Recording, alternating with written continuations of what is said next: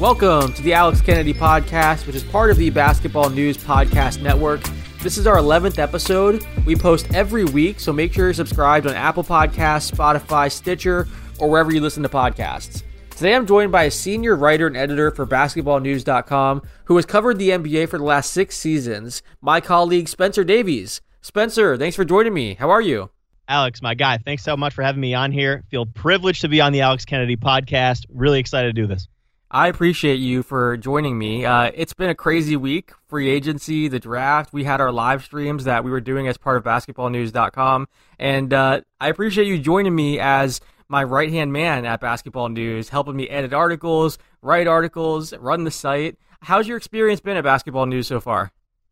Man, it's been everything and more. I've truly appreciated just not only the work that we've done, but also the networking and the connections that we've made. Working with separate players and their podcasts and everything, from A to Z has been really fun. It truly, and I'm not just saying that, when you get into this business and you finally, latch on and get your, full-time work, it's just like, it's a dream come true, man. I mean, I get to talk to a bunch of, players past and present, interviews and do podcasts like these and just talk about basketball, man. I mean, think about the live streams that we just did last week. We talked for 4 hours on almost all of those. It's just ridiculous how much we talk hoops, but we love it, and that's why we're in here.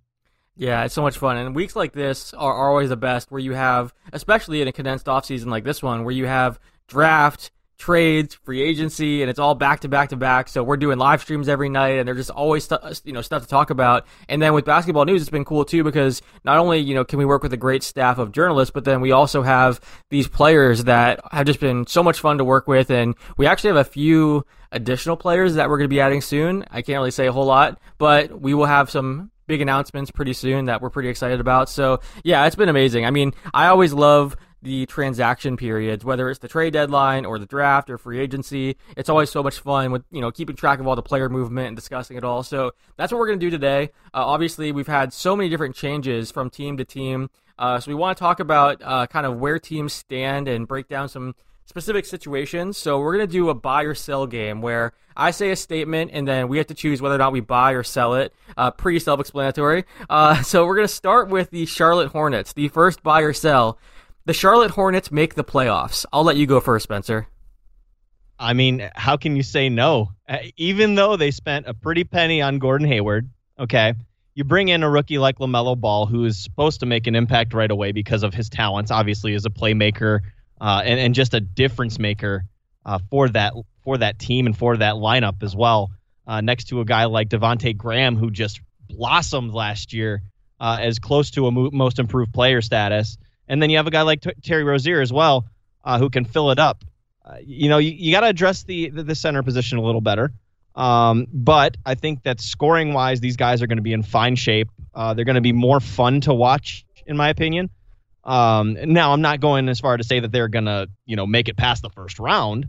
But, I mean, you have to consider the talent that they have on their team now. And some, we're not even mentioning guys like Miles Bridges and P.J. Washington. These kinds of groups that come together and mesh that veteran / young dynamic. I think that with the coaching of James Borrego, especially for the development of LaMelo Ball, I think that they could be fun to watch. I do not think they're going to make it past the first round, but I could see them, hitting that 7-8 seed type of, finish for them. So I will go ahead and buy that. Yeah, I think it's really close. I'll buy it too, but it would not surprise me at all if they missed the playoffs. I mean, one thing I'll say is they were the 9th seed last year. They had 23 wins. They finished well above teams like Detroit, Atlanta, Cleveland, near the bottom of the standings. I think right now everyone's kind of looking at Atlanta and thinking, oh, wow, they added all these, key contributors, and we're going to get to them in a bit. So I think if you look at the standings, I think we all, we can kind of look at the teams that we know are going to make it, barring crazy injuries or big changes.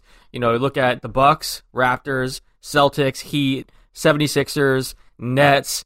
That right there, that leaves 2 spots. I mean, do the Pacers stay in the playoffs? Do the Magic stay in? Where do we have the Hawks? So, I mean, I think I have them potentially in the play-in game or the 8th seed, but I still don't love their offseason because I think what they gave Gordon Hayward, that money, it's just hard to justify that for, a chance at making the 8th seed. Now, I can see them sneaking in, but it just seems like a lot to give up for, a first-round exit, a first-round sweep potentially against a team like Milwaukee probably. So I don't know. I could see them missing it, but I guess I will buy. It's just very close for me. I mean, it really depends on, first of all, how healthy is Gordon Hayward? How effective is LaMelo Ball from day one? Is he going to be a guy that contributes right away, or is he going to be a guy that needs some more time? I don't know. I think they make it, but I'm not too confident in that. I would not be surprised at all if they're, the 9th or 10th seed again. That's the reason that I have them in there, though, is I think that Orlando takes a step back. I don't know, just have a funny hunch about that. Yeah, I mean, Indiana could blow it up too. There's been the rumors about, Victor Oladipo, Miles Turner. So I think, it seems like they're going to stick with this current group and try to run it back. And, if that happens, then I think they're a pretty talented team. But there's also the possibility that they just blow it up before the trade deadline. So I don't know. I think Orlando could take a step back. And then the question is, which of these teams, the young teams that are looking to make that next step, Atlanta or Charlotte, kind of make that leap into the top 8? That's kind of the big question. But we'll get to Atlanta here in a bit. The next buy or sell, the Clippers will improve their record in 2020-21. So last year, it was a weird year. Obviously, we didn't have a full season because of COVID and everything like that. But the Clippers had a 68.1 winning percentage. They won 49 games, lost 23. Do you have the Clippers improving on their record from last season? So just regular season record, not how they finish in the playoffs? Yep, just regular season record, buy or sell, they will improve. Can I take a push? Nope, I won't allow it. Because here's the thing. Everyone's, poo-pooing on the Clippers because of everything they've lost. They lose, a guy like Montrezl Harrell, who was like the heart and soul of that bench. They lose JaMychal Green, someone who's a really, key component to the bench as well. Reggie Jackson, somebody who's still in free agency yet. But here's the thing. I think maybe it's my bias for Ty Lue because I know how good of a coach Ty Lue is and how well he connects with his players. I think that they're a better team. I do. I think that the Clippers are a better team.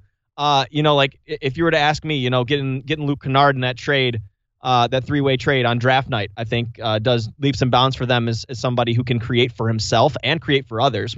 That's something we don't really talk about because no one really, sees the Pistons on a national stage. But Luke Kennard can play make a little bit and he can get to the rack. Adding someone like Serge Ibaka, that was huge for them. So I'm in a sense where, I love Montrezl Harrell. I think his energy off the bench is awesome. When he is locked in and engaged and he's, barking and all that stuff, it's so fun. But with Ibaka, I think that he's just a better offensive player. I think it gives you more value on both sides of the ball, and he's able to stretch the floor a little bit because he, as you've seen in the past, couple years, has tremendously improved as a three-point shooter. And he can, get in there and block shots. I think that even though the chemistry between Lou Will and Trez is never going to be replicated, I think that something can develop between those two off the bench, and I think that it's an improvement, to tell you the truth. So I'm buying that the Clippers get better. But again, on the regular season record, I think they're somewhere around the same record. I think they had 49 wins last year. Let's put them at 49.5, 50 wins. How about that? Yeah, I'm going to buy it too. And I think the biggest reason here, first of all, the Serge Ibaka signing saved their offseason. Because if we're having this conversation and they weren't able to replace Trez with Serge Ibaka, then things are looking real rough for them. But Zubac would have had to play such a huge role. And that's another thing that we didn't even pick up on too, is that Zubac improved so much. So now they're going to be, focusing on him getting a more, expanded role as well. Yeah, I think the biggest thing for me is it's not even just about the moves necessarily. I think the biggest thing is just they're going to have more continuity, more chemistry. I think a big reason why we didn't see this team, play to their full potential last year in the regular season, and they were good in the regular season, don't get me wrong, but, Kawhi Leonard and Paul George played 38 games together, and they were 27-11 in those games. And there was no question this team was so much better when they were both on the floor. And we saw with Kawhi, they continued the load management approach and were very patient with him and cautious with him. Paul George had the injury, so I mean, we didn't see them play a whole lot of games together. So I think this year, and I mean, we saw what happened in the playoffs. They struggled because they weren't on the same page and they weren't communicating, and they all admitted afterwards, after all season kind of laughing at the thought of, oh, chemistry is an issue and denying reports, we saw it was absolutely an issue in the postseason. So I think this year we're going to see those guys play together more, first of all. I think the coaching could actually improve, as you mentioned, with Ty Lue, Chauncey Billups, the staff that they've assembled. So, I mean, I think the coaching change, the fact that the stars should be out there more, the fact that they have another year experience under their belt, that's a huge thing, because it's hard whenever you put, multiple focal points together on a team and just say, hey, figure it out, especially when they're not playing together very often and there's injuries and load management and all that kind of stuff. So, yeah, I actually buy this. I think they're going to be better. Now, I don't know if I think Montrezl Harrell is a huge loss for them. I do think that. He was very effective last year. Serge Ibaka obviously helps that a lot and again, saves their offseason. But my biggest reason for buying this is just the fact that they're going to have more time together and should play more together this year. So I could absolutely see them having, a better winning percentage this year. But yeah, I mean, I'm curious to see how this team looks. It's going to be very different, but they really needed some changes, honestly, after what we saw in the bubble. I know some people just said, run it back and, just hope that things can kind of improve. But I think I like the fact that they're being aggressive, especially because we could see Kawhi Leonard and Paul George potentially walk after the season. So they really have to make these aggressive kind of moves, Yeah, and I've seen it firsthand, too. I mean, I'm in Cleveland, and I covered that team that had Kevin Love, LeBron James, and Kyrie Irving, and it took them a minute. I mean, they got to the finals, don't get me wrong. They got to the finals 4 straight years, but still, it took a minute for that to kind of gel together. That's what, kind of bothers me about when, people are saying, oh, this guy should play with this guy, play with this guy, and all this, player movement, is that people kind of just undervalue the importance behind continuity and chemistry. And that's why I'm really curious to see what happens in Brooklyn this year, because even though they're an immensely talented team and have a great coaching staff that's loaded, I'm curious to see what it actually looks like on the court when they haven't technically seen the floor together. So that's what I think kind of gets, too much, the spotlight. Yeah. is that people don't see how chemistry plays a factor into this stuff.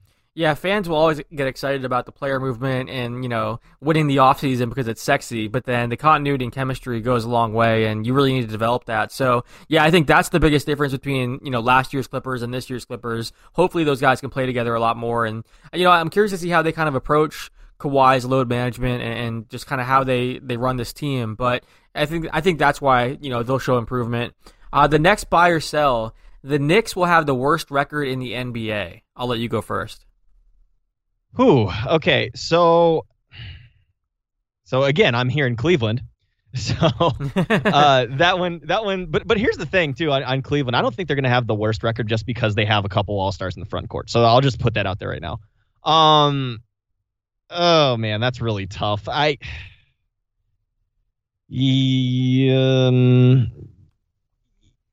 Yes, I'll buy that. Well, wait. I'll sell it. I just remembered something. Oklahoma City is starting 3 draft picks. Yeah.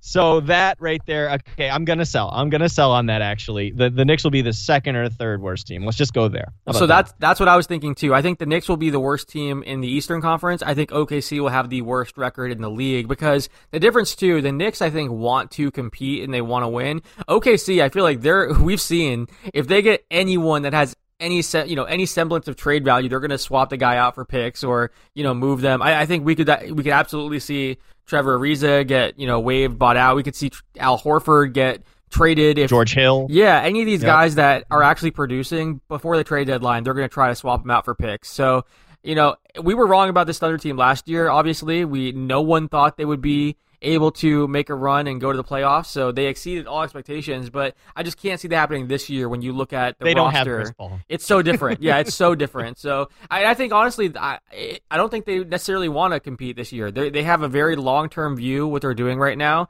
So, Yeah, losing Chris Paul, losing Steven Adams, losing all these different guys, Danilo Gallinari, it's a very, Dennis Schroeder, it's a very different team, so I think they're going to have the worst record in the league, and I think they're absolutely fine with that. They have 1 million picks over the next few years, so they're not too worried about it. So yeah, I think I'll have to sell this one and go with OKC, so I think we agree there. Next up, buy or sell, the Phoenix Suns are a top 3 seed in the Western Conference. I got to sell that hard. Hard. I've seen that, actually. And that's no disrespect to Phoenix. But you're telling me the continuity that LA has, being the Lakers, you got to think about the Nuggets and what they've established. Hell, you got to look at Utah, now that they just got Donovan Mitchell to sign that rookie extension, that rookie max extension. You got to look at Dallas, who's coming up. You got to look at Portland, who just had probably the most underrated offseason of any team. Like, there's just too many ahead of them. Now, can Phoenix get into that 4, 5, 6 range? Maybe, get into the second round? Sure. I mean, the Western Conference is always competitive. But top 3, I got to sell that hard. I'm sorry. And that's no disrespect to what, Devin Booker and Chris Paul are capable of. I loved what I saw from Mikal Bridges last year. Cam Johnson, DeAndre Ayton's obviously going to take a big step. We talked about that on the live stream. But come on. I mean, you cannot put them in the top 3 in year 1. That's how I feel too. It's funny. I like what they've done this offseason. Don't get me wrong. And we were talking about it yesterday. We were making a graphic about, the Suns offseason and just kind of putting their new look roster in a graphic. And we were like, man, this team's so deep. Like, where do we cut off the guys that we're putting in the graphic? Because there's so many guys that we could technically feature as part of this rotation. So I like their depth, and I think Chris Paul is going to be amazing for that franchise. I think he's going to work wonders for DeAndre Ayton. I think it's great for Devin Booker. We saw him benefit next to Ricky Rubio, and now this is like... Jay Crowder was a big pickup for him, too. Crowder's amazing pickup. They re-signed Dario Saric. They bring in Langston Galloway, Etuan Moore, these veterans that I think will help them and provide shooting. I mean, I love what they've done, but I was surprised to see some analysts putting them at number 3 or number 4 when I've seen like early projections for the Western Conference. There were a few different people on Twitter where they were saying my early picks, and they had Phoenix at number 3. It was like Lakers, Clippers, Suns, and that surprised me because I think this team should make the playoffs, and obviously that's going to be the goal, but I don't have them that high just yet. Like you're saying, it's going to take some time for everyone to gel. It's also going to take some time for this team to kind of learn how to, become a top seed or a contender like that. I mean, you have a lot of young players that they're relying on. And granted, they played amazing in the seeding games, in the bubble. We saw that. So, I mean, they already were entering this season with some momentum, and I love the pickups that they've made. Again, these are proven guys that can really help them, and not only help them on the floor and really get the most out of Booker and Ayton in their games, but also from a culture standpoint. Someone like Chris Paul, we saw it at OKC. He's going to push these guys and create a winning culture. So I love the pickup. I just don't think I can go as high as number 3 or even number 4 just yet. I think, 5, 6, I have them in that range for this year. And look, maybe it's the OKC thing all over again, and Chris Paul makes us all look silly and has them as a top seed in the Western Conference, and we all look really dumb. That's very possible. I just can't do it right now. I can't predict them to be that, seeded that high just yet. And I didn't even, mention a team like the Grizzlies, who didn't make the playoffs, but were obviously on the rise. Like, there's just so much competition in the Western Conference that you just can't make, a definitive prediction like that. And I mean, recency bias is always going to dominate the NBA news cycle, let's be honest. Yeah, I think Lakers, Clippers, and Nuggets are the 3 that I would say are the ones that, I put ahead of them for sure. And then, yeah, Dallas, Portland, Utah, that next group is the one where that's the group where you're like, okay, well, any of these teams could potentially finish higher. So we'll see. I mean, it'll be interesting to see what the Suns team can do, but certainly I'm happy for Suns fans. I mean, this is the most exciting team they've had in a while, and they've had to deal with Sarver and some of the things in Phoenix there. So I'm happy that they are going to have a winning team and should be able to make the playoffs again, but I can't go top 3 just yet. Next up, buy or sell, Anthony Edwards will be Rookie of the Year. I'll go first on this one. I think Anthony Edwards, he's my favorite prospect of the top picks in this draft. And I think if we're talking long-term, I can see him just having a great career, being a star player. I know there were some people that were talking about this draft and saying, okay, I'm not sure if there's a superstar player. I don't know if we'll see Edwards or LaMelo or any of these guys develop into a star. But I think Edwards has the highest upside, the most star potential, in my opinion. I think, what he can do on the court is ridiculous. He can make tough shots. He's an athletic freak. I just love his game. I don't think he'll win Rookie of the Year, though. I'm going to sell this. And the main reason why is because he's joining a team that has Karl Anthony Towns and D'Angelo Russell. And I think that the player that's going to win Rookie of the Year is going to be someone like a LaMelo Ball or an Obi Toppin, who is going to have the ball in his hands a ton and be a number one option or a number two option and really be able to put up crazy stats. Because we've seen, with Rookie of the Year voting, the team success doesn't matter that much. Now, if two players are producing about the same, then sure, team success will kind of be the tiebreaker. But we've seen that it typically is determined by your individual stats. So that's where I have a hard time feeling, predicting someone like Anthony Edwards can win it, because I think he could end up being the best rookie in this class if we're talking long term. But as far as rookie year, I don't know if he'll be able to put up the same numbers as some of these other guys that will have the ball in their hands and have every opportunity to succeed from day one. So that's my pick. I will sell this just for that reason.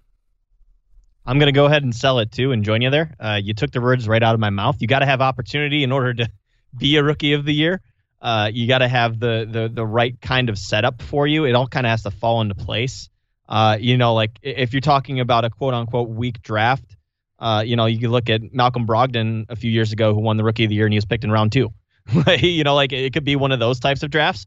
But I will go ahead and say this. I think that Killian Hayes is going to be the Rookie of the Year just because of the opportunities that are going to be presented to him in Detroit.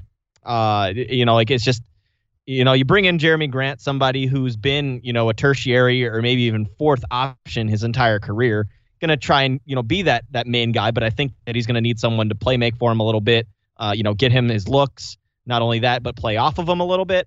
And again, I know the topic's Anthony Edwards, but it's just you need to have an opportunity. You have to have a chance to really produce in order to be Rookie of the Year, right? Like you're not going to get, Rookie of the Year if you're not averaging nearly a double-double or something like that, and I'm looking at this class and I'm like, who's really going to have the ball in their hands?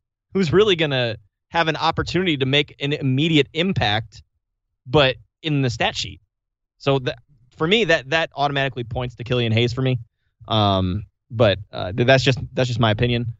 But I'm going to go ahead and also sell that. And again, that is not a knock on Anthony Edwards' talent. I did want to make a quick comment on Anthony Edwards. I know a lot of people read that article on ESPN about how, people are unsure if he loves the game because he loved football as a kid. Here's the thing, guys. He's 19 years old. When we were all 19, we all didn't know what we want probably. And this is a situation where he is going to thrive in. He's going to have great teammates around him. He's got a great coaching staff with Ryan Saunders. He's going to be just fine. And we've already seen the physical tools and the athleticism, and we know he can get hot. So I would say you leave it at that and let the kid develop. Yeah, I agree. Real quick, we have some breaking news to discuss here. While we're recording this, the Sacramento Kings have declined to match the Atlanta Hawks' 4-year, $72 million offer sheet for Bogdanovic. So let's talk about that for a split second before we get back to the buy or sell game. Now, Woj tweeted that, and he also said the Kings front office labored over the decision, but kept coming back to new GM Monty McNair's plan to maintain roster flexibility. Keeping Bogdanovic would have severely limited the organization's ability to continue reshaping the team around its young core of De'Aaron Fox, Marvin Bagley, and Buddy Hield. And then once Tyrese Halliburton dropped to the Kings at number 11 in the draft, they suddenly had a deeper, more talented backcourt than they originally anticipated heading into free agency, which also factored into the decision. So this is big for the Hawks. Again, we were going to get to them in a second anyway, but I guess we can just jump ahead and make them the next buy or sell here. But what do you make of the Kings' decision to pass on matching this offer sheet? And then we'll get to the Hawks side of this in a second. I know a lot of people like to beat up on the Kings. But what was it? 4 years, $72 million? Yes. I kind of agree with him here. And especially when you look at the draft decision to take Tyrese Halliburton out of Iowa State. I know a lot of people had him probably in the top 10 in a lot of mock drafts. The backcourt's going to get crowded. You don't know what's going to happen with Buddy Hield, but it sounds like they're committed to him, regardless of how, both parties feel about each other or what rumblings are going around. I do like the core that they have there. I think that, obviously De'Aaron Fox signed his rookie max extension over the weekend. You have, Buddy Hield, as I mentioned already. Marvin Bagley, we still got to see what he is when he's healthy.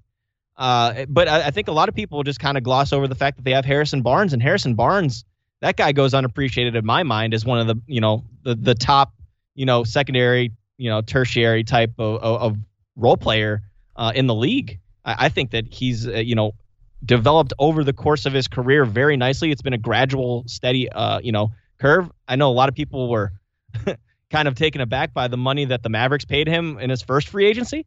But I think that he fits in that culture over there in Sacramento. Obviously, they're trying to turn things around. And, some of the trades that they were making or reportedly trying to make were making people scratch their heads, like that Bogdanovich trade that got, completely nullified. But I think that they caught a little break here. And I would not pay him that amount considering what is already on my team. That's not saying that Bogey isn't worth what he was being paid by the Hawks, but for that organization that just invested all that money into De'Aaron Fox and is probably going to have to invest that money in somebody else down the road, I think that it's a good idea not to match it. Yeah, I think you can like this for both sides. I like this contract for the Hawks. I wouldn't have liked this if the Kings had matched. And my biggest reason why, it seemed like Bogey, I think he'd been outspoken and did not want to be in Sacramento. I think he made that pretty clear. He was very frustrated. If it's true that they tried to do a sign and trade without his knowledge to the Bucks, I could see that further complicating things with the relationship there. So I think he's wanted out for a while. There's been rumblings of that they were going to try to trade him and that he was never going to re-sign there. So not a huge surprise. Now, they could have just matched it and said, oh, well, deal with it. We've seen that happen before to players. Eric Gordon comes to mind where he was begging the team to let him go, and they just said, nope, we're going to match you. Now, and there's something to be said for this. In Eric Pincus, who is the great salary cap guru that was on our live stream, I saw him. Greatest. He's amazing. I saw him tweeting and saying, he would have matched if he were the Kings because you don't want to let an asset like this go. And I understand that. And typically that's the camp that I'm in. You don't let the asset go. You match and then try to trade him. So you get something back in return. You don't lose him for nothing. But I don't know. I just wonder, obviously the sign and trade thing didn't work out. They tried that route and it didn't really work. So I don't know. I see both sides of this. If they had matched, they keep the asset and maybe can trade him later. But you would have had a really disgruntled player who did not want to be in Sacramento. So I don't mind the fact that they let him go. And for Atlanta, let's talk about the Hawks now because they've had an amazing offseason. I know there's been some people criticizing them saying they shouldn't have sped up their process. They should have really waited and saved their cap room. But I think there was some pressure from, the higher ups basically saying, hey, we want to make some win now moves. We want to compete. So go have an aggressive offseason where you bring in veterans. I know they wanted to bring in a veteran leader so that they could kind of mentor Trae Young and teach the young players. So that's where kind of Rajon Rondo and Danilo Gallinari come in. Gallinari is a great scorer to put alongside Trae and now Bogdanovich as well. You really add a lot of shooting and scoring to this group. So it's interesting. This Hawks team was a team that was fun to watch last year, but they won 20 games. I mean, they were a young team that was really just learning on the fly. They had, they traded for Clint Capella. If you look at the last, I forget how many months it's been, but their most recent moves this offseason, not only do you draft a Kongwu, you get Danilo Gallinari, Bogdanovich, Rajon Rondo, Chris Dunn. You trade for Clint Capella at last year's trade deadline. I mean, I love what they've done recently, and I'm not one of those people that feel like this was rushed or that they should have waited things out. I think this is a really interesting group, and we talk about whether or not the Hornets can make the playoffs. It wouldn't surprise me if the Hawks made a big jump and were in the mix for the 8th seed. When you look at just the talent this team has, this is going to look like a totally different team next year. They're going to be really, really good offensively. I don't know how they're going to be defensively. That's kind of the big question at this point. But I like this team a lot. And some of the guys that, we've seen have started for them are now going to move to their bench and, provide some nice depth there. So I think this is a really, really interesting team. I did not think several months ago that the Hawks and the Suns would be two of the teams that were, high on my league pass rankings, but here we are. So yeah, I like what the Hawks have done. I'm a fan of their moves. And now buy or sell, I'm going to put you on the spot here. The Hawks will make the playoffs. We already said, see, this is where I maybe I shouldn't have said the Hornets will make the playoffs. Maybe I should have sold that because I feel like I believe in this Hawks team more than I believe in the Hornets team. So maybe I'm going to reverse that and say I'm going to sell the Hornets and buy the Hawks making the playoffs. I'm sorry, I'm breaking all the rules here, but the more I think about it, the more I like this Atlanta team, even more than Charlotte. Man, the Southeast is just going to be packed full of these guys trying to fight at the bottom. Except for Miami. Yeah, you're right. So one of those teams would have to take a step back, a major step back.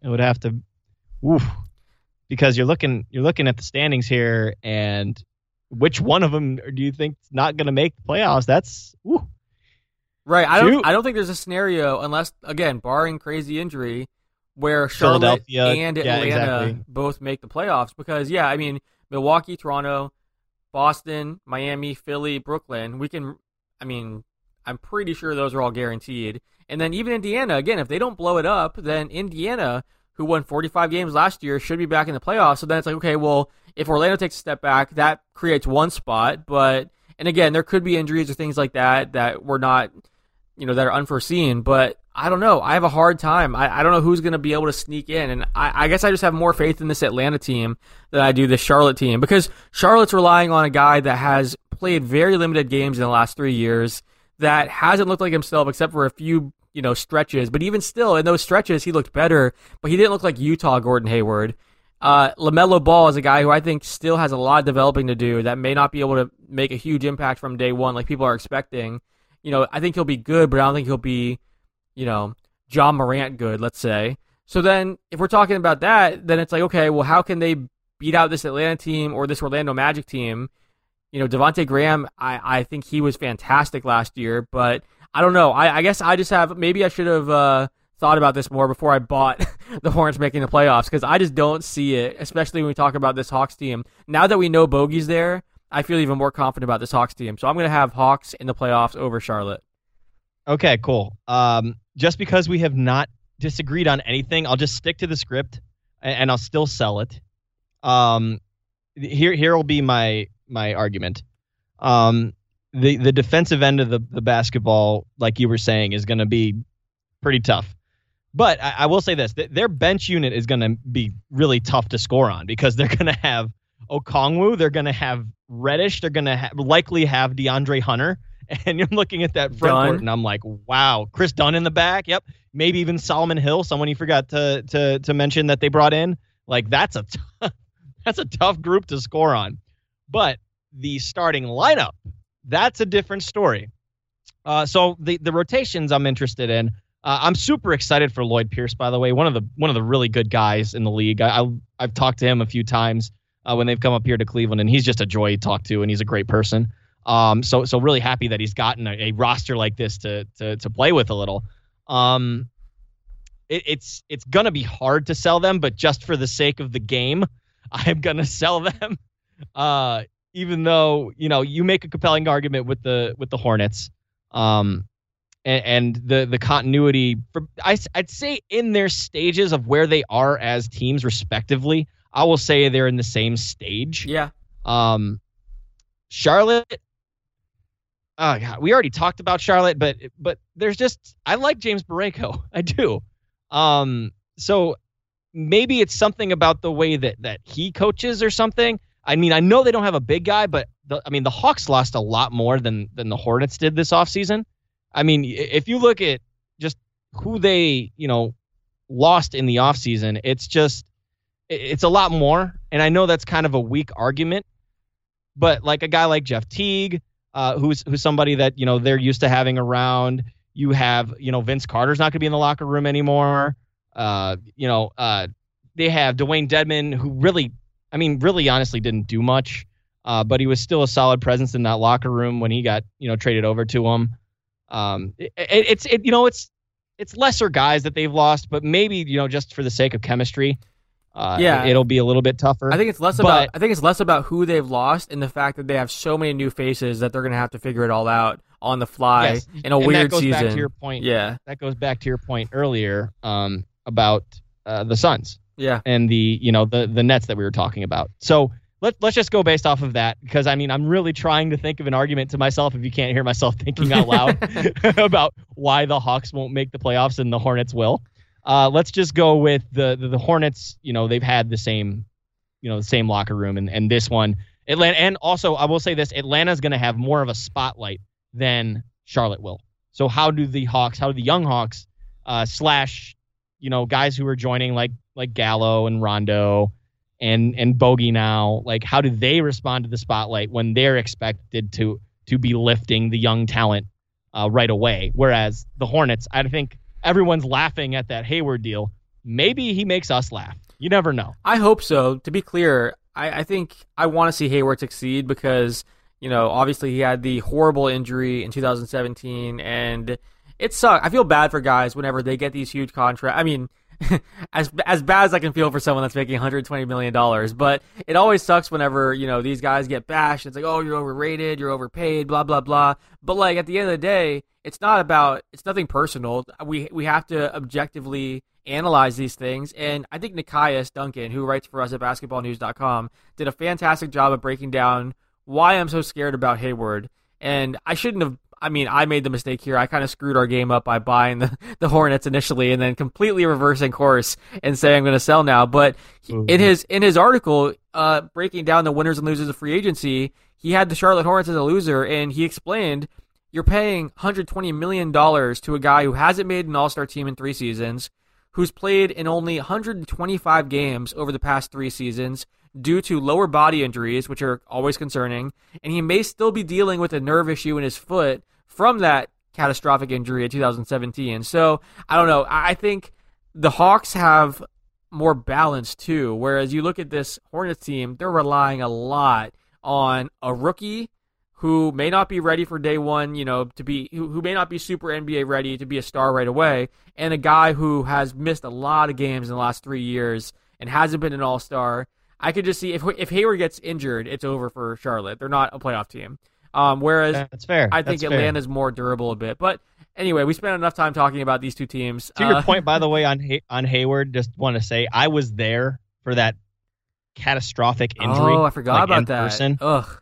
It was the opening night. It was Kyrie Irving's first game as a Celtic against the Cavs after that big trade for Isaiah Thomas and Jay Crowder, and that was like so horrible to see, and to see the all the players react to that stuff. So fast forward 2 years later, 3 years later, whatever it is, and to see him get a contract like that, I'm happy for the dude. Yeah, no, me too. Yeah, I'm happy that he got paid because, I mean, people were thinking it could be career-ending. Like, it was that kind of injury. So I am happy for him, too. I just have some doubts about, whether he can hold up. So we'll see. Next, buy or sell. Dwight Howard's stint in Philadelphia will be as successful as this past season in Los Angeles. Buy or sell? Ooh. So I'm going to go ahead and buy that one, actually. I think I'm going to buy that one just because we all know Joel Embiid's injury history. And this is in no way, wishing bad upon Joel Embiid. I think he's the most exciting and funnest isn't a word, but most fun, most fun big in the league as far as his ball skills and his ability to kind of wow the crowd. His engine is ridiculous.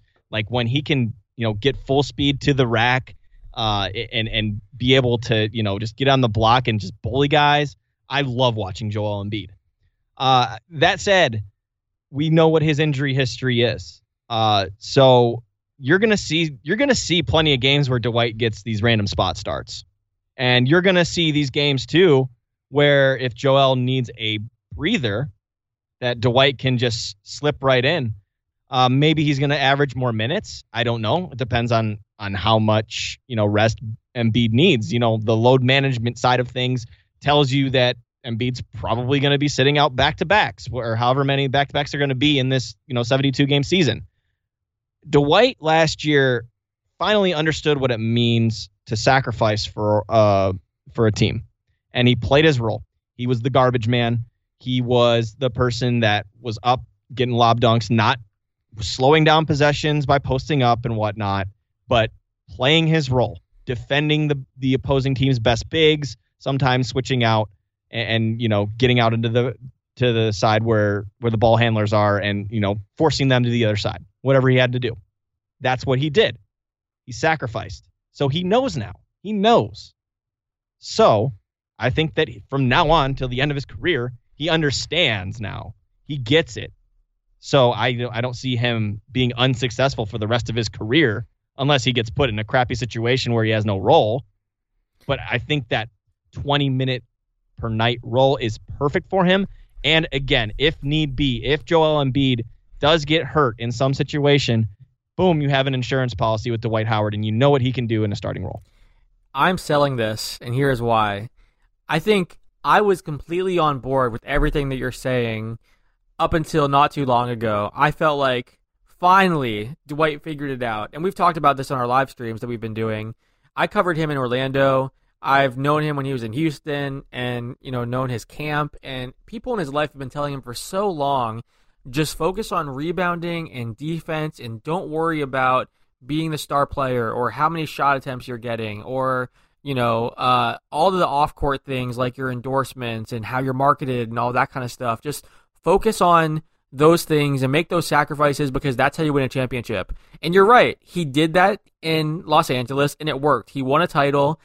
And then I thought, okay, the guy figured it out. He's going to continue to make those sacrifices and accept a lesser role. And he finally, he got to win a championship and see what that feels like. And his sacrifices paid off. So why wouldn't he continue doing that? And then I'll be honest with you, his comments that he made recently to basketballnews.com, Aton Thomas's podcast, The Rematch, which is part of this same podcast network that this podcast is on, that interview was a 50-minute interview. And throughout that conversation, he said a number of things that made me wonder, was that just a one-year thing for Dwight? Because he said it was very difficult for him to go from being a star player that got all the points and rebounds and shots to being a role player. And he basically said, I'm still that same player that can do those things. I just made those sacrifices because I wanted to win.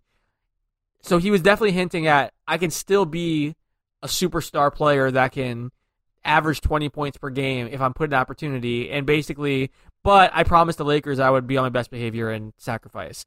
Then he started saying, last year was one thing. I don't want to butcher his quote, but basically, Aton Thomas asked him, does he want to return to the Lakers in free agency? And he said, yeah, but I feel like I've earned a contract. I don't want to play for free.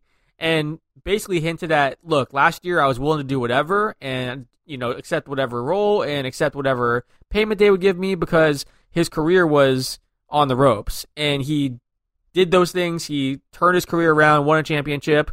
But then he's saying, now I want a contract. I don't want to play for free. It seems like he didn't take away the lesson that we had hoped he would take away and continue to sacrifice and change his ways. It seems like he was like, yeah, that worked really well. Now I showed that I can do those things, so I should be rewarded with a bigger contract and a bigger role and all that. I don't know.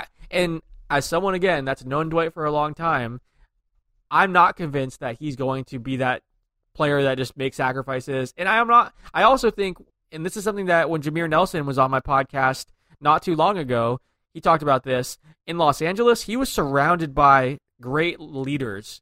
Whether you're talking about LeBron James or Rajon Rondo or Jason Kidd or all these different guys that were excellent leaders that kept him in check. In Philly, he's surrounded by, guys that I'm not so sure will check Dwight like that and say, hey, if you're not on your best behavior, we're going to get you out of here. So I don't know. I have concerns about Dwight. I think that interview, and apparently that interview also concerned the Lakers because Ramona Shelburne of ESPN was on the Hoop Collective podcast with Brian Windhurst, and she said that they had every intention of re-signing Dwight, and then those comments kind of scared them, and they were wondering, okay, we got the best version of Dwight, the exact Dwight we wanted last year, but they weren't confident that by bringing him back, they were going to get that same Dwight. They thought they were going to get the Dwight that,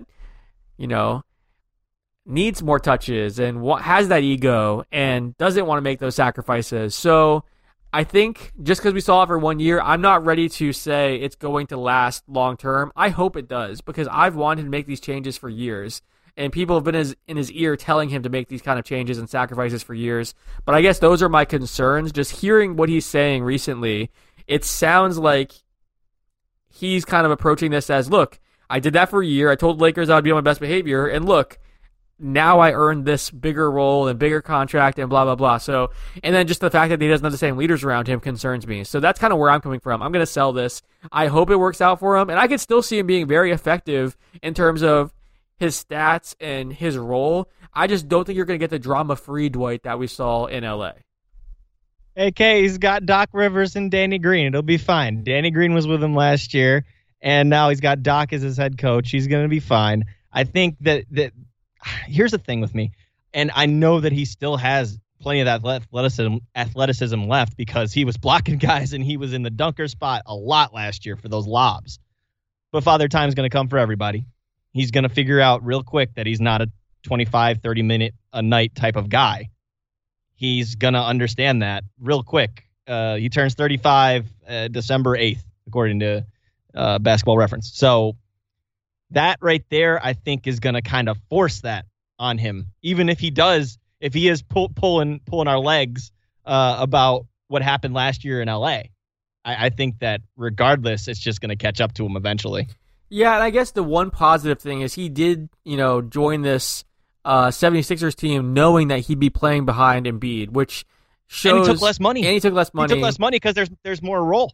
Well, it sounds like, based on what Ramona was saying, it sounds like he kind of took that deal out of spite because he was upset with the Lakers. But I don't know. I think the fact that he took that role knowing, okay, I'm going to be behind Embiid, maybe he will be on his best behavior. We will see. I don't know. That interview did concern me a bit, so we'll see kind of what comes of that. But yeah, I'm hoping that he continues to just produce the same way he is and not cause any problems in the locker room and all that. But I don't know. I guess I need to see it for more than 1 year to believe it's a long-term thing now. A few more here. Buy or sell. The Bucks got significantly better.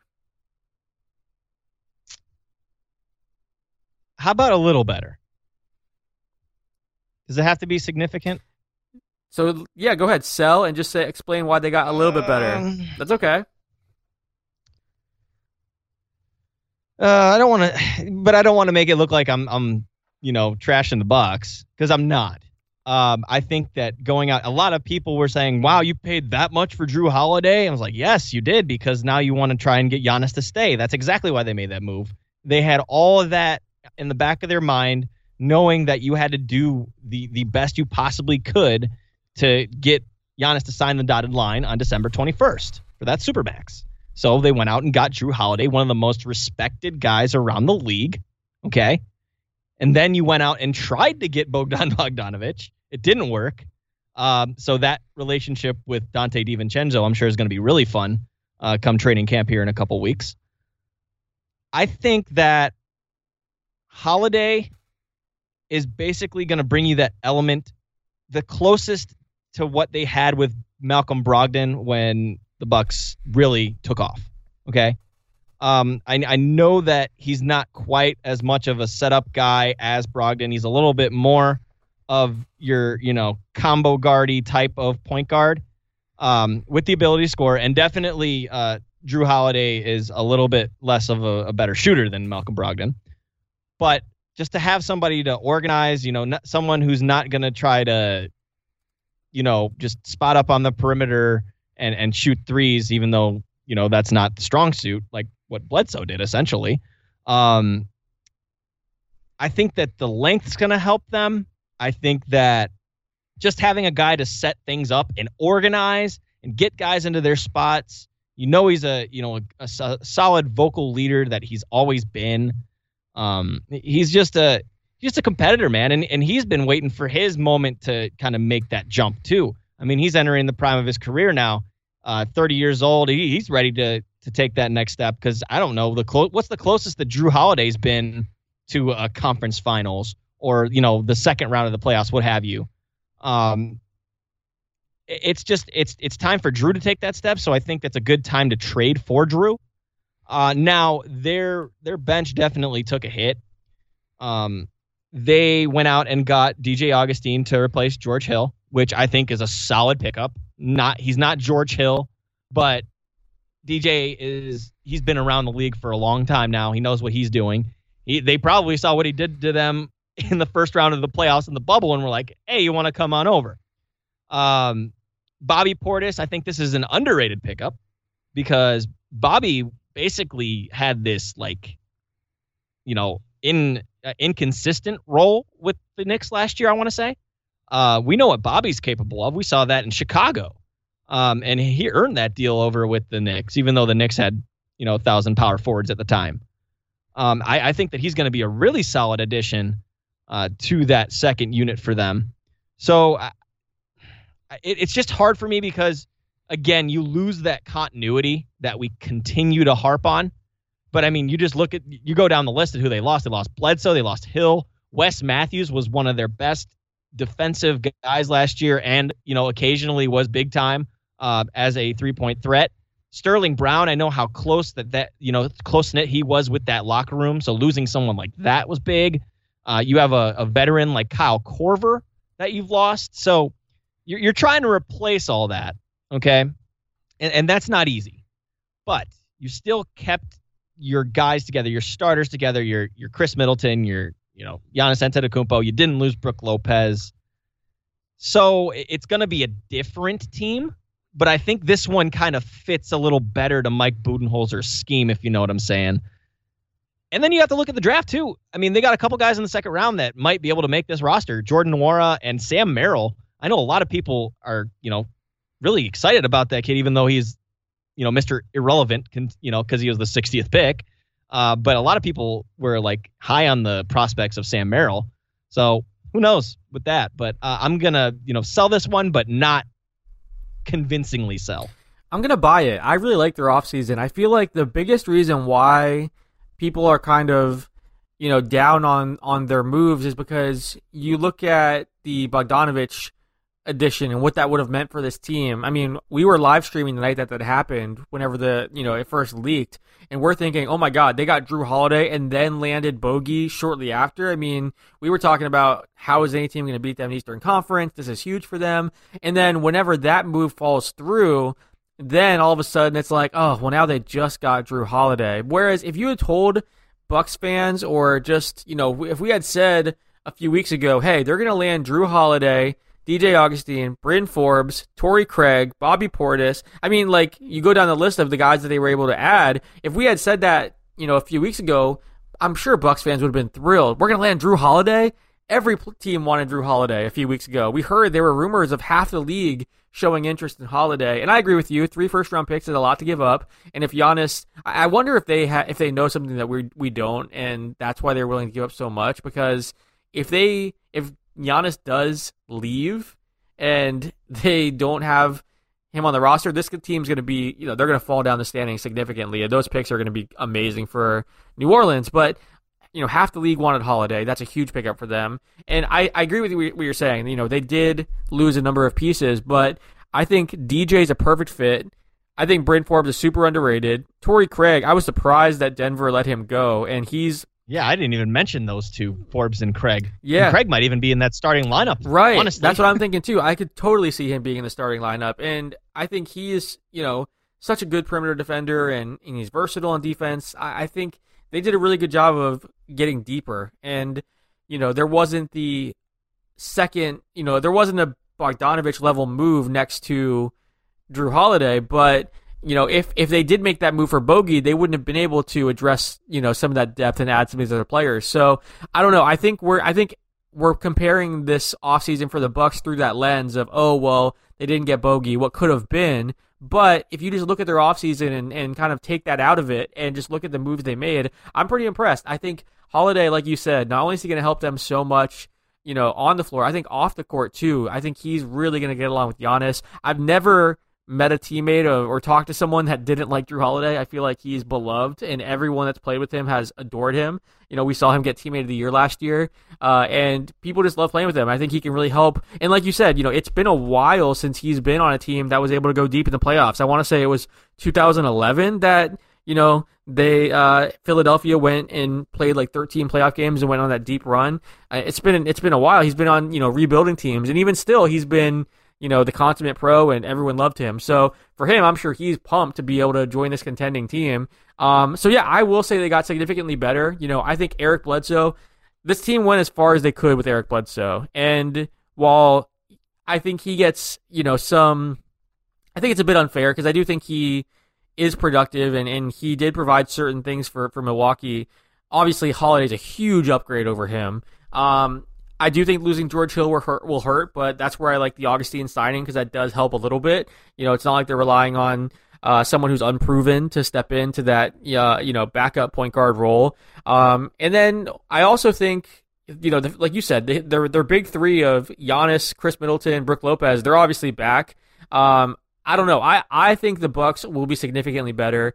I think Mike Budenholzer has to make more adjustments, and he can't just stick with his game plan and not tweak it and make in-game moves and changes. That's going to be important, and hopefully he learned from this past postseason. I wish he had learned sooner because he had the same issues in Atlanta, but he wouldn't make those changes. But I think this was a fantastic offseason for the Bucks, and the biggest reason why some people are down on it is because they didn't land Bogey. But regardless of that, I like their move. So I actually do have them getting significantly better.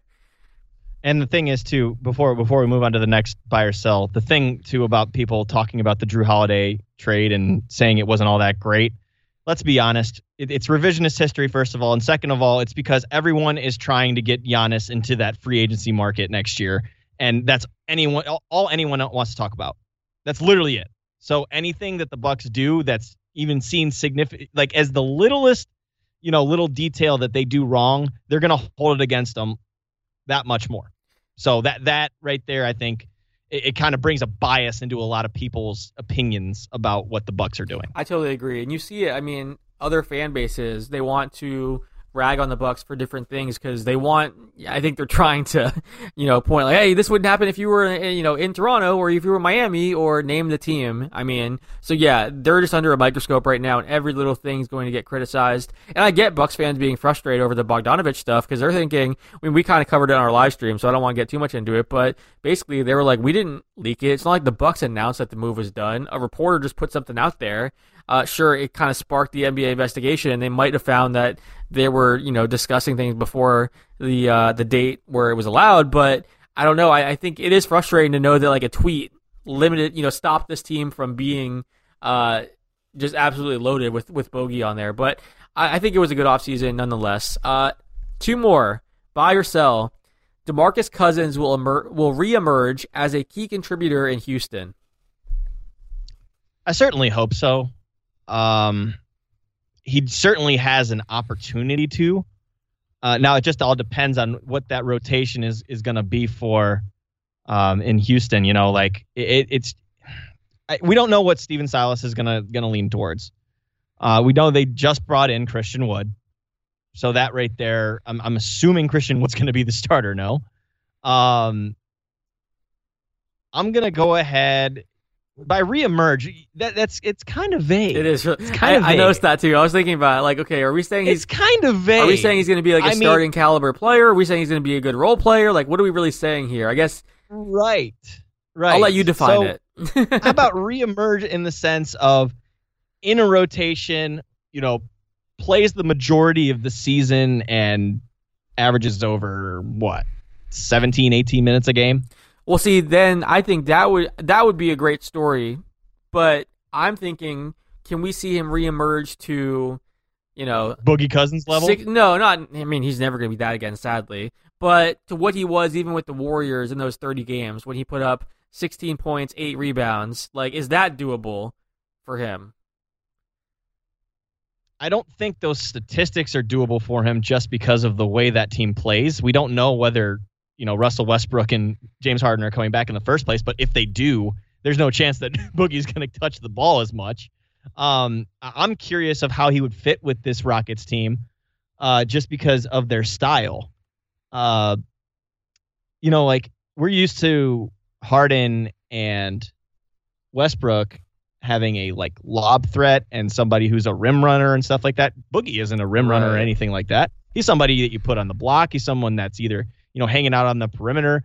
I don't even know because we haven't seen the Rockets have a center in, months. Yeah, I'm so confused by this Rockets This is team. A very difficult question. Yeah, I have no idea what to expect from the Rockets because not only, could it sounds like based on Christian Wood signing and DeMarcus Cousins and all that, it sounds like they're moving away from small ball and saying, okay, that was a Daryl Morey, Mike D'Antoni thing. Now we're going back to traditional, put a big man down there. And Christian Wood could play at the 4 next to Cousins. I mean, he played 50% of his time at power forward last year. So, I mean, maybe they go both of those guys and all of a sudden they're playing big again. But I don't know. It's going to be interesting to see kind of. I don't see James Harden and Russell Westbrook feeding the ball to Cousins on the block. Let's just say that. Yeah, and I guess a starting lineup would have to be.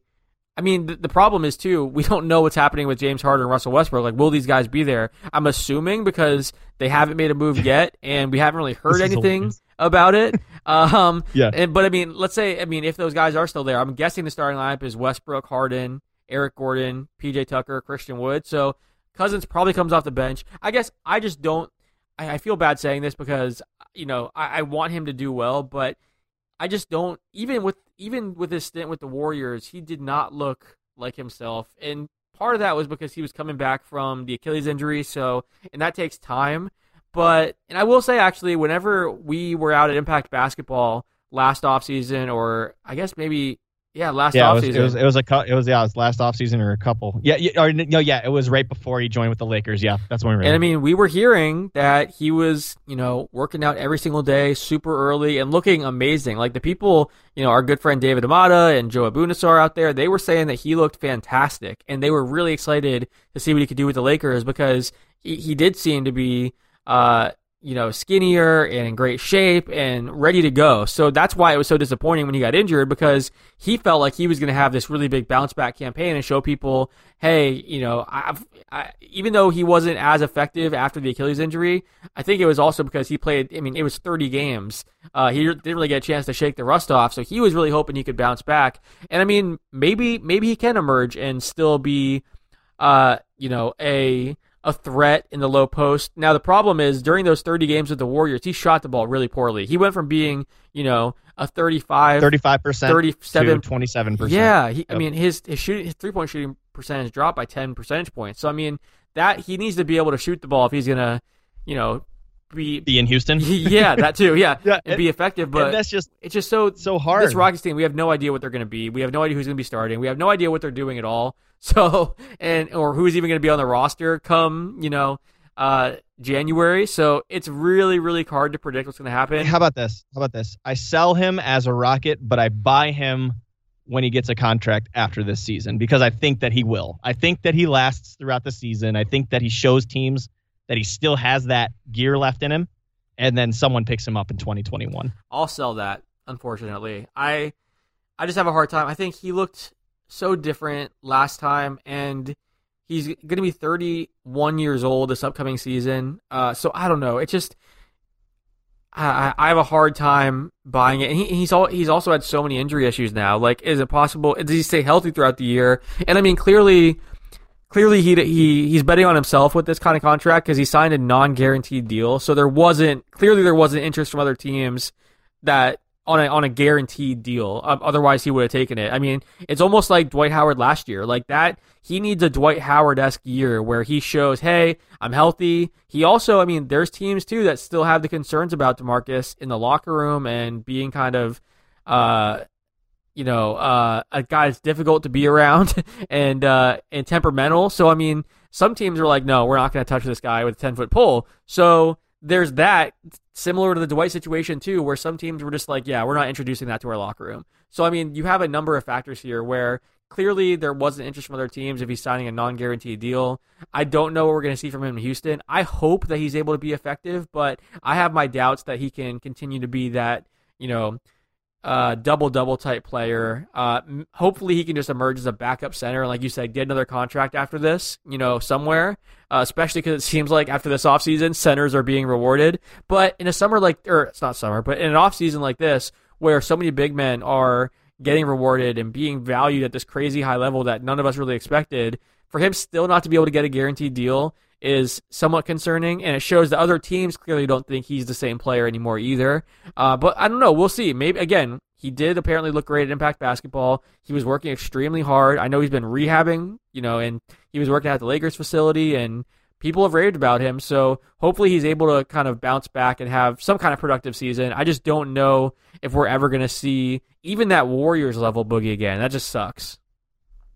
It does, because we remember how dominant he was in Sacramento, and even for New Orleans, that 1.5 year stint with New Orleans, that was incredible in New Orleans. Next to AD, that's when he kind of developed the 3-point shot, and he was just killing it out there, blocking shots, draining threes, dominating from everywhere. The Achilles injury. That's another reason that I'm kind of hesitant here, is because we've seen guys that size that have Achilles injuries. It's so hard to come back from that, and we've seen that when you've had an Achilles injury, not only is it hard to produce at that level again, it's hard to stay healthy because guys have a bunch of other injuries that pop up. Like, I had a conversation with Chauncey Billups about this. After he had the Achilles injury, he kept saying, I started feeling like myself again, and then I would hurt my leg, and then start feeling like myself again, then I'd hurt my ankle, and then I'd hurt my knee, and I'd hurt my calf, and it's just always something new, and he didn't know what it was, but apparently that's common when you have an Achilles injury, that you just start re-injuring yourself a bunch in different areas. So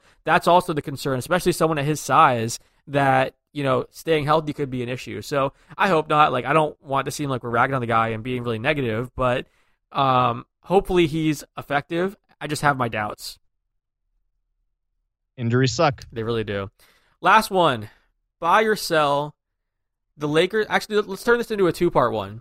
Buy or sell, the Lakers will have the best bench in the league, and then buy or sell, the Lakers will repeat as champions. Now, I'm going to buy the best bench in the league just because they now have the Sixth Man of the Year and the runner-up to Sixth Man of the Year with Montrezl Harrell and Dennis Schroeder. I think that I'm just still blown away by the Lakers and what they were able to do this offseason. I did not think Montrezl Harrell was even an option for them. When we talked about possible targets for the Lakers, I thought, okay, they're probably going to run it back. Maybe they can get some ring-chasing veterans that want to go there to play alongside LeBron James and Anthony Davis. I had no idea that Montrezl Harrell, Dennis Schroeder, Marc Gasol, that some of these guys were even options for them. So I'm so impressed what they were able to do. So, yeah, I'm going to say that they will have the best bench in the league. And then I think they're going to win it all again. Part of me wants to take the field just because there are so many talented teams out there. And, again, I am high on what the Bucks were able to do. I think the Clippers, they're going to come back and have more continuity, and they still have a ton of talent. It's just, you look at that rotation that the Lakers have now, and it's hard to bet against them. So, trading out JaVale McGee and Dwight Howard for Marc Gasol and Montrezl Harrell, trading out Rondo for Schroeder. I'm going to go buy, but I am tempted to take the field, but I'm going to go buy. I'm going to go buy on both of them. Whew. I don't like being put on the spot when it comes to predictions. This one I'm having a tough time with because do we know that Schroeder or Harrell won't be starting? One of them might be starting? That's actually true. We could see Harrell start next to AD. It would make sense. And then Schroeder could start too, actually, now that you mention it. That's great what I'm saying. point. They don't have Avery Bradley anymore. They don't have Danny Green anymore. Obviously, you can probably pencil in Wesley Matthews to start. But I don't know if Wes Matthews will start. It might be KCP. Yeah, exactly. So we don't know. So I don't know what this bench looks like. So I'm going to sell it right now. Okay. I'm going to sell it because I don't know what the bench looks like. That's fair. Oh, man. It's... Do they repeat? Well, they have a lot of moving parts. They have a little... They lost a lot of experience, but they also got new experience. You look at a guy like Marc Gasol, who's, won a championship. And it's awesome that he's repeating history, by the way, by doing what his brother did, coming on over to Los Angeles, and that's who he was obviously traded for. That's a cool kind of storyline to wrap things up. Ooh, that's tough. Real quick. It is LeBron James. It is Anthony Davis. Yeah. And now that they've tasted gold, you're in a world of hurt if you're the rest of the league. you are in a world of hurt.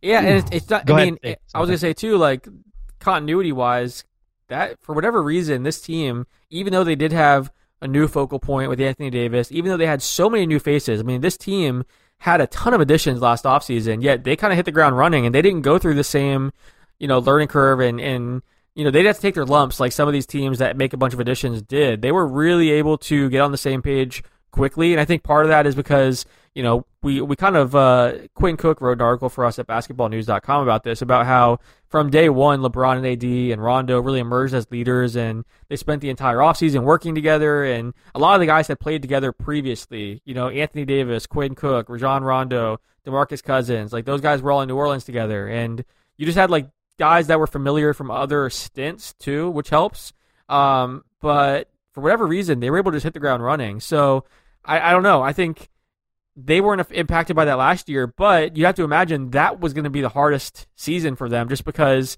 they did have so many new players. They had tragedy to deal with. They had the bubble. Like, if anything, this season should be easier for them given everything they went through last year. It should. It should. Do you think that they took a step back defensively, though? I don't know. I mean, I do think it depends on what Marc Gasol can bring defensively. Like, I think losing Dwight is a problem. Sure. But you still have Anthony Davis. I think Schroeder could help them there. Wes Matthews is still going to be effective. Like, let's say they start. Let's say, like you said, they start Dennis Schroeder. They start Marc Gasol, or no, they start Montrezl Harrell. Size wise is where I'm concerned, and that's, I mean, obviously Marc Gasol is Marc Gasol, but I don't know how much playing time Marc Gasol is going to get, or who he's going to be behind. They might be playing small. Obviously, Markieff Morris was used a lot in the bubble. Like, I just don't know the rotations. Right. So it's like hard. But even if they have, let's say they start Schroeder and Harrell, their bench is still Alex Caruso, Wes Matthews, Kyle Kuzma, Markieff Morris, Marc Gasol. I mean, it's beautiful. That's pretty impressive. I'm still going to say they have best bench. I can't speak. And that's not even, we're not even talking about they signed Alfonso McKinney, Taylor Horton Tucker. They still have, and I'm still assuming that I'm very excited about Alfonso McKinney. I think one or two vets are still going to go there. I mean, every single offseason we see this where you can go to Los Angeles, play for the Lakers, be on national TV all the time, amazing weather.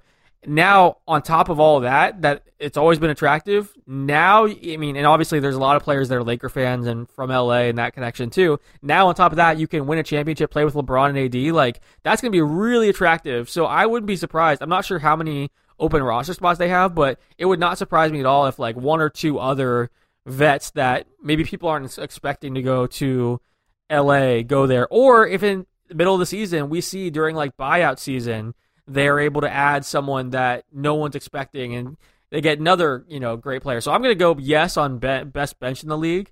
I'm going to go yes on championship too. But again, it's still very early. It's just this team has so much talent. And I'd imagine they'd be able to put it together with some of the pieces that they have. I'm just staring down the Heat, man. I'm sorry. I'm staring down the Heat, and I'm just still thinking to myself, they literally are the same team. Losing Jay Crowder, that's a big deal. Don't get me wrong. And same, Solomon Hill was big in their locker room. Derek Jones Jr. We know, the significant minutes he played in the regular season. But I'm just staring him down, and I'm like, okay, you want to talk about continuity? You want to talk about a team that's going to be hungry to bring it back? Like, this team is still together. They've kept all the major pieces. You lose Jay Crowder and you lose Solomon Hill, but you bring in Maurice Harkless and you bring in Avery Bradley, right? You add Precious Achiuwa, by the way, somebody who probably should have been a lottery pick in all honesty. Another year of experience for Tyler Hero, Kendrick Nunn, the young guys. Yeah. Exactly. See, but exactly. I got to be honest. So I'm looking at them, though. I think Miami fans are going to be mad at me, but when I look at the Eastern Conference, like, I like this Miami team, but I feel like it was really interesting circumstances that kind of led to them being in the finals. Like, when I look at the top of the conference, I guess Miami's not the first team I think of as, oh, wow, this could be a team that really challenges the Lakers. Like, I'm looking at the Bucks, and I don't know. Maybe I'm doing the same thing that we all did last year and made the mistake of doing, where we kind of slept on them too much. But I don't know if I have Miami even in the finals again for next year. But you're right. That's fair. You're making good points, though. I mean, you're kind of selling me on it. The chemistry is there. You get more experience for the young guys. Adding Avery Bradley and Mo Harkless is big. They kept everyone. And Jimmy Butler, I mean, I think everyone's kind of done doubting him now, which is great because which they should. Yeah, Duncan Robinson, such an Which important piece for that team. They bring back pretty much everyone. That's minus Crowder and Hill. So yeah, I mean, you're making a good argument there. I don't know. I'm not ready to say I'm going to go with Miami over a team like the Lakers, given the talent that they have. But I see your point. Yes. That's all it is. Is just that's been the theme of this podcast, my man. It has been continuity and chemistry and just that tight knit. And I think honestly, they might have the best chemistry in the league. Let's just leave it there. So that, and also I think that the Lakers get back to the finals. I don't know if this is hard because it's LeBron James. What is this? Year 18 now?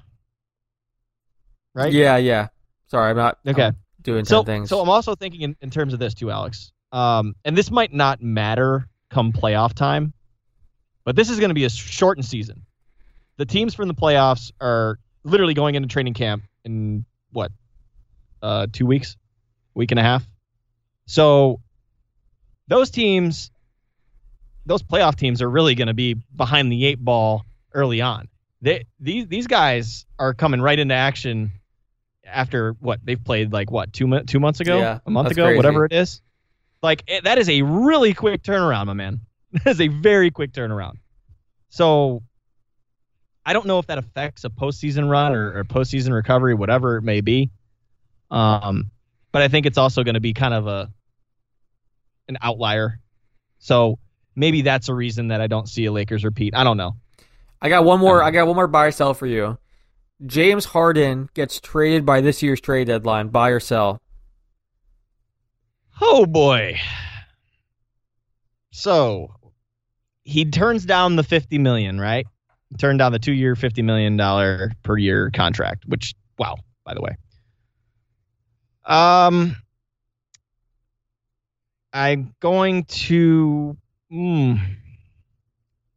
gonna go ahead and you know what? I'll sell it. I think it's easy. Well, okay, I shouldn't say it's easy, but I think it's doable to repair a relationship. I do think it's doable to repair a relationship. I know it's harder to trade a contract like Russell Westbrook's.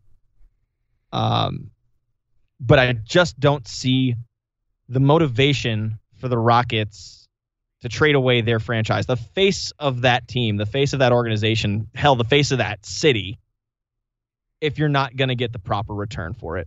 And this is where it's just a little too much for me when it comes to stars asking for preferred destinations. Go ahead and request a trade anytime you want. That's fine. I don't have to send you there. I have no incentive to send you there unless it's a good relationship like Oklahoma City did with Chris Paul. Chris Paul gave him a list of teams. Boom, they worked it out, right? Cool. If there's a sour relationship there, if there is indeed a sour relationship there, I just don't think that someone can command you where to trade them. He's not a free agent. Yeah.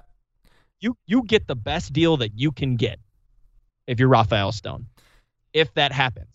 But again, I think it's fixable. I think having John Lucas around there with that organization still as an assistant under Steven Silas, I think that's a really big move. I think that he's going to play a big part of keeping him there. I think that Russell Westbrook, despite, maybe some tension, whatever it may be in the locker room, I don't know. Those are just some reports that float around. I don't really buy too much of it, but I think Russell Westbrook's going to have a big part of keeping him there. PJ Tucker, somebody he's been to war with a lot, just keeping that team together is going to be big.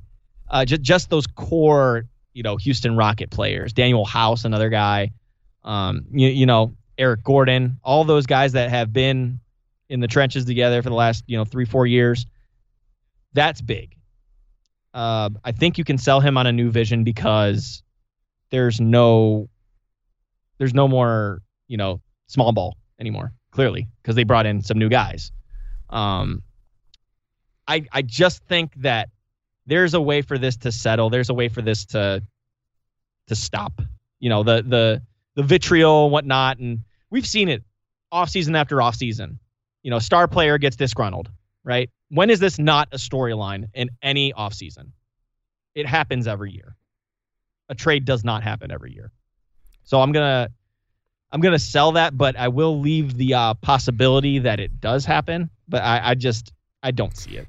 I'm going to buy it. I do agree with everything you're saying, or a lot of the things you're saying. I think that this is a unique situation because he doesn't have free agency that's coming up. It's not like he's hitting free agency after the season where he can say, hey, you have to trade me to this team because I'm not going to re-sign with any other team. So when that happens, when a guy has that kind of power to say, I'm only going to re-sign with these squads or extend with these squads, then the other franchises are like, okay, well, we're not going to offer a whole lot because we're not going to mortgage our future for a 1-year rental. And then the guy typically gets to where they want to go.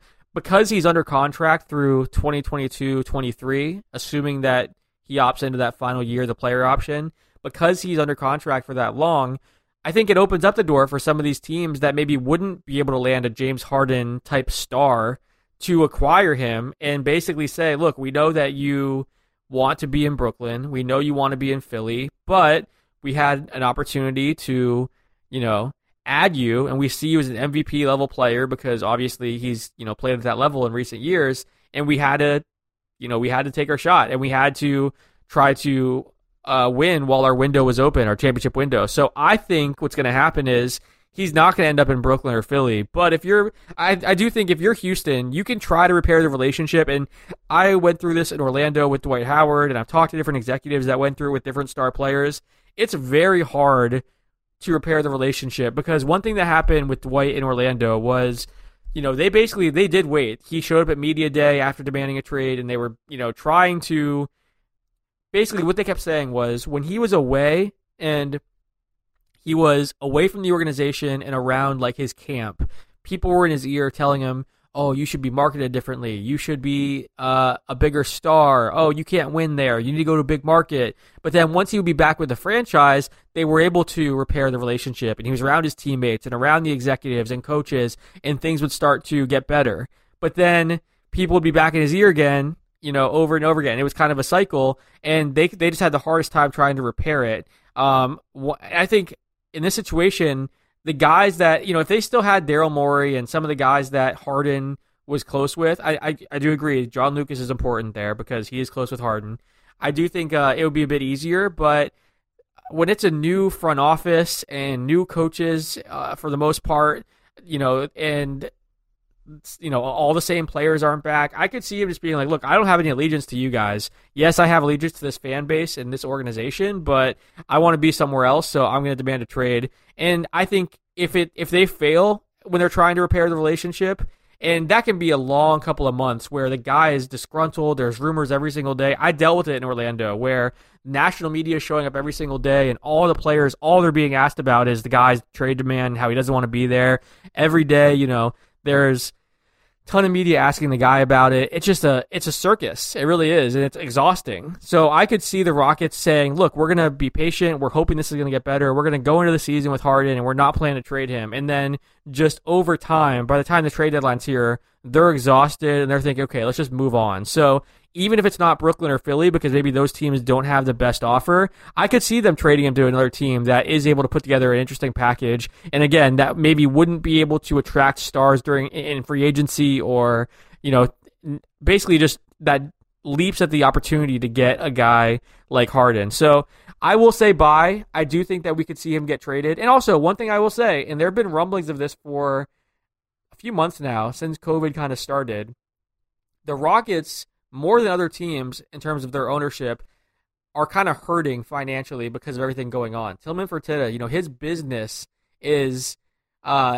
greatly impacted by everything going on right now. And there were costs have been cutting. Yeah, I've noticed that too. And there were rumors that they were looking to sell off some big contracts and move some different guys, and that they were telling their front office, like, hey, we're not going to be buyers, we're going to be sellers, and we're going to try to get off some of our bigger deals. So if that's in fact what they want to do, And I think whenever that was being said, they were talking about other players, like not necessarily star players, but just larger contracts that maybe were for role players. But if he's hurting enough and that organization is hurting enough, he has the perfect out to trade both Westbrook and Harden here and say, look, those guys didn't want to be here. We tried to make it work. We tried to repair the relationship, but it didn't work out, so we have to move both of them. We tried. And then you cut cost a ton, because both of those guys combined this year, they're going to be making $82 million, just the two of those guys. So, I mean, it would definitely cut costs, and they'd save some money if they were to trade those guys. So, I don't know. That's just a factor to keep in mind that, he is hurting, and there were rumors that he was going to be trying to cut costs.